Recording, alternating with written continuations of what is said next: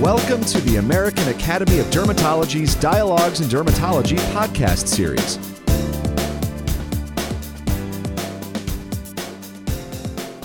Hello, this is Lynn Cornelius for Dialogues in Dermatology.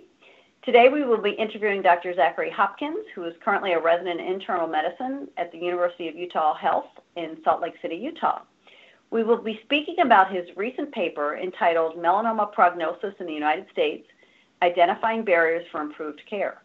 Dr. Hopkins is first author on this paper that has a startling finding that states with fewer melanoma diagnoses have higher death rates. Welcome to Dr. Hopkins. Thank you, Dr. Cornelius. Pleasure to be here. Great. So to start this off, can you tell us what specific questions regarding melanoma prognosis prompted you to do this study, and what questions were you attempting to answer? Absolutely. Yeah. So the inspiration for the study really came from this investigation done by Forsey et al. A few years back, and they used the same measure, the melanoma to incidence ratio that we used, and they were looking at survival from melanoma across different countries in Europe.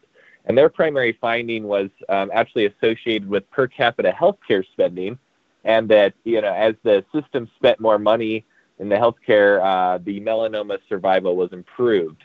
So after reading this study, I looked through our dermatology literature here in the United States. I hadn't seen any studies that really use this same measure to look at disparities in melanoma survival, and so wanted to apply that same type of thinking to the United States here. And so the kind of extension of that came to my mind was looking at differences in melanoma mortality to incidence ratio, or survival between states. And so the main questions we had were looking at, first off, is there any difference in survival between states, any outliers, and kind of the descriptive side of the study. And then additionally, we wanted to see if there was any predictors. And we kind of split those predictors into two groups. The one group, which was kind of our primary emphasis, where I had hypothesized there would be a difference more, was the healthcare differences. So meaning per capita healthcare spending, physician density, differences in healthcare insurance that people had in the state, that type of thing. And then kind of a more secondary, rudimentary analysis was looking at demographic features as well. Different ethnic, minority groups, race, if you will, and as well as household education, that type of thing as well. And just for our listeners, can you reiterate what exactly the mortality incidence ratio is? Yeah. So the mortality to incidence ratio is mathematically just what it sounds like. So we use the age-adjusted mortality and incidence ratios or incidence rates for each state, and then we just divided the mortality by the incidence. And the idea behind this is you get basically a mortality rate that's been standardized by the incidence. And this has been used in a variety of different papers in the cancer literature because it kind of approximates case-based survival, if you will. If you kind of think about it mathematically, I guess you take this mortality rate, you divide it by how many cases there are, and you can imagine it's kind of a rudimentary, a rough estimate of case-based survival. And so you can use that to take these areas and say, okay, if you standardize incidence rates of each state by its incidence rate, then maybe you can see areas where survival is not as good. So It's been used in the past to look for, is there areas with different, demographic makeups? Do they have different rates and that type of thing? So, yeah. Terrific. That's very helpful. What database did you use for the study, and what factors specifically did you assess to address these questions? Yeah, so it was an interesting kind of data setup in that regard. We used just the SEER database for our incidence and mortalities. And then for the other things, we used kind of a mix of census data. It was mostly census data to get the demographics, race, income, education levels, that type of thing. And we were just looking at the overall state levels of those. So there wasn't, it wasn't tied to our mortality incidence database. So that was kind of an important limitation that we noted in our paper, was that the demographics that we were comparing weren't the same demographics as those of the people with melanoma necessarily. It was just the overall state. And then likewise, we used, census database, and I believe Kaiser Institute was what we used for the health insurance rates and per capita spending. But yeah, we used outside databases. Right. Those are the databases that had the most robust data for what you actually were looking for. Exactly. Mm-hmm. Right. And did you include all stages of melanoma, and why or why not? So we included stage 1 and up. We excluded any in situ. And there's kind of a variety of reasons to that. One was for in situ melanomas, there isn't really any mortality risk associated with that, so it can potentially skew that mortality to incidence ratio. It basically only adds to the incidence and doesn't add anything to the mortality, and so you can get this artificially lowered MIR, was our hypothesis. And then also just any differences in reporting between states. We felt that there might be a little bit more room for fuzziness, if you will, in that area in reporting. And so we thought that we'd get the most kind of robust estimates if we took state, T1 and up, if you will, no in situ. Sure. And as far as methodology goes, you kind of hit on this a little bit earlier, but what methodology did you use, and for which analyses did you use specific methodologies? Right. So initially we used just kind of a basic descriptive analysis, looked at the average and median, MIRs over the years that we had available in our database. And then we also used basically just a basic linear regression to look at trend lines. So we wanted to see what the kind of trend over time, over the years that we had available for MIR were. And so that was an important part of the analysis. And then when we were looking at the actual predictors, we used kind of an adapted form, if you will, of linear regression, where you utilize panel data and a fixed model. And we did that just because there's a lot of, as you might imagine, intrinsic differences potentially that exist between each state, time and variant variables, if you will, things that we didn't have. And so we wanted to control for these kind of nested differences in each state, and so we could compare directly the variables we were looking at with MIR over time. And so that's what we used for that. That makes sense. So what overall trends did you find in MIR? Yeah, so I think one of the trends that were that we could interpret as somewhat being optimistic was that for most states across the country overall, we had a decreasing trend in MIR over time. And so MIR can be a little bit odd to interpret. So just for those listening, as you might imagine, a smaller MIR is better, a smaller mortality after you've controlled for incidence. So as it goes down, it's better, and as it goes up, it's potentially worse. So for most every state over time, we had a decreasing trend in MIR. The one exception was Alaska, but we note it's kind of we can't really interpret it. There was only 2 data points for that, and so that's to be taken with a very large grain of salt. But for the most part, across the country, MIR was going down, and kind of the notable trend in that is that for some states it was significantly going down. There was a significant negative trend over time, and for some states that trend was somewhat negative but not significant, statistically significant. And so, our feelings for this was that, we can potentially learn things from these states that are dramatically decreasing their MIR over time, and perhaps we can look at states where that's not significantly decreasing and look to see if, perhaps there's things we can change there, or maybe they were just better in the first place. And so, understanding these trends can allow for better study in the future. Right. And what specifically, the states that had a higher MIR or a worse prognosis, was there anything you could glean from that? And if you found something, was it predictable? It's difficult to assess with this kind of state level data. I think, we tried looking for our predictors, what predicted MIR. We had a couple ones that came through after multivariable analysis, like number of physicians in the state and percentage of the state that was non-Latino Caucasian, which was kind of odd. And again, difficult to interpret given that these are state-level demographic data, not melanoma demographics, if you will.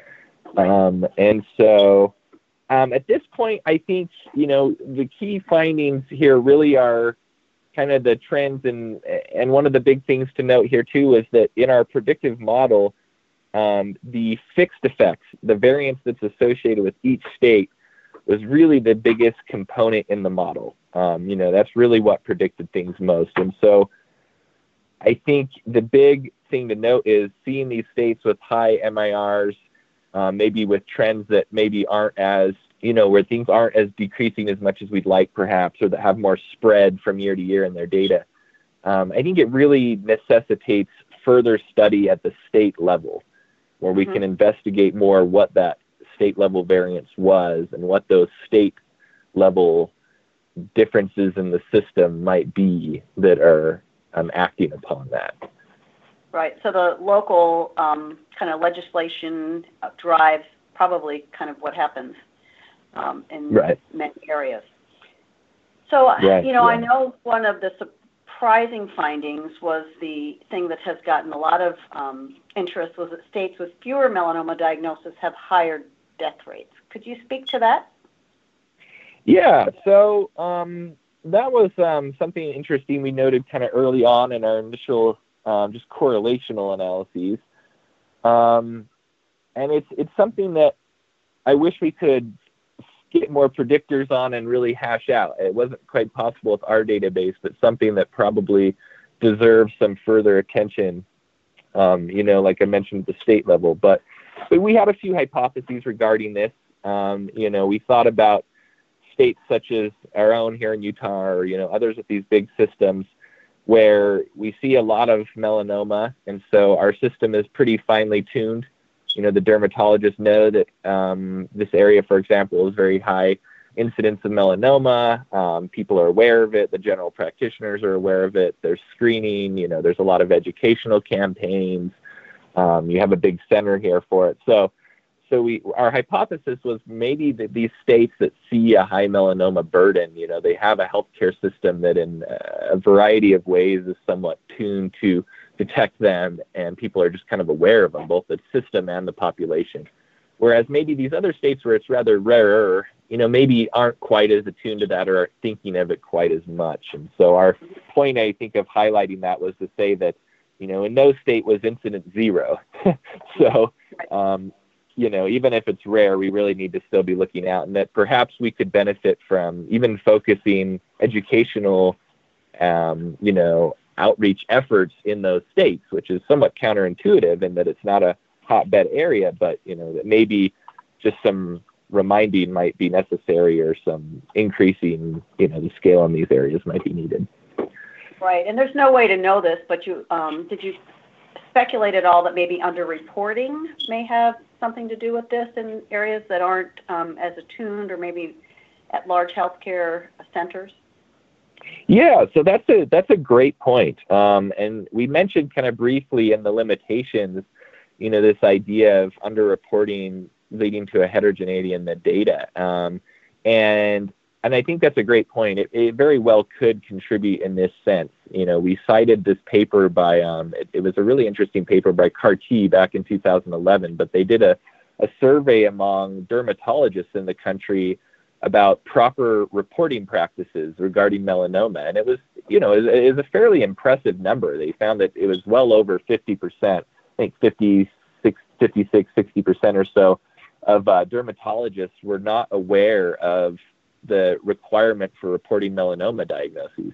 And there were some predictors as well, that could potentially be more, I'm trying to remember, there was differences in practices and kind of how long you've been practicing that were predictors of not reporting as well. And, so it's very possible that these states with lower incidences, the physicians might not be as aware of the reporting requirements or I would agree. Differences and things.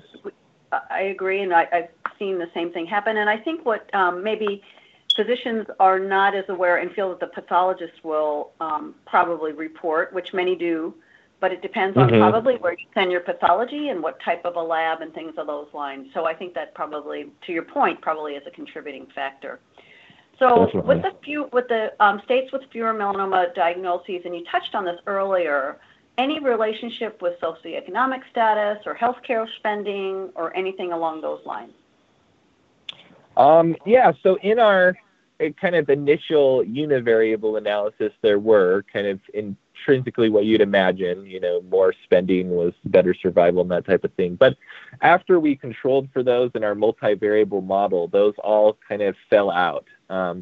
Of note, we really should know our confidence intervals for those in the multivariable analysis were rather large, and so you always have to take that with a grain of salt. The confidence interval ranges certainly did include what would be significant endpoints, but ultimately, yeah, the only ones that remain significant predictors of MIR were number of physicians in the state practicing, overall physicians, and then, like I said, a larger percent of non-Latino Caucasian people in the population. Yeah.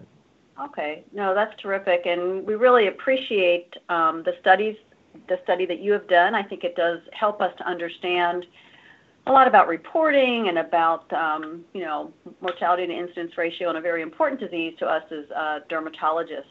We look forward to you becoming a dermatologist with your training at Broward Health in Florida next year. And just to sum it up, do you have any take-home messages for dermatologists or for healthcare in general? And how do you think your findings helped us to enact change in melanoma MIR? Yeah. So I think one of the big take-homes I wanted to express were the overall trends in MIR, and just hopefully being able to have people see these data, look at their states, and hopefully, be a component of change in that state, be able to look at these data and say, oh, hey, maybe there's something going on in my state, and start moving towards compiling a database in that state, finding data in that state, and doing these kind of local analyses where I think a lot of the really enactable change will be found. So I really hope that our data can fuel that effort and be used as, evidence to support that effort. And then likewise, I think, if we are in an area, hopefully practicing dermatologists can see this and think about their practice, their reporting practices, and make sure we can all work together and really making sure we're reporting incidences of these diseases and working together to really make sure our databases are accurate and that our calculations are accurate from that as well.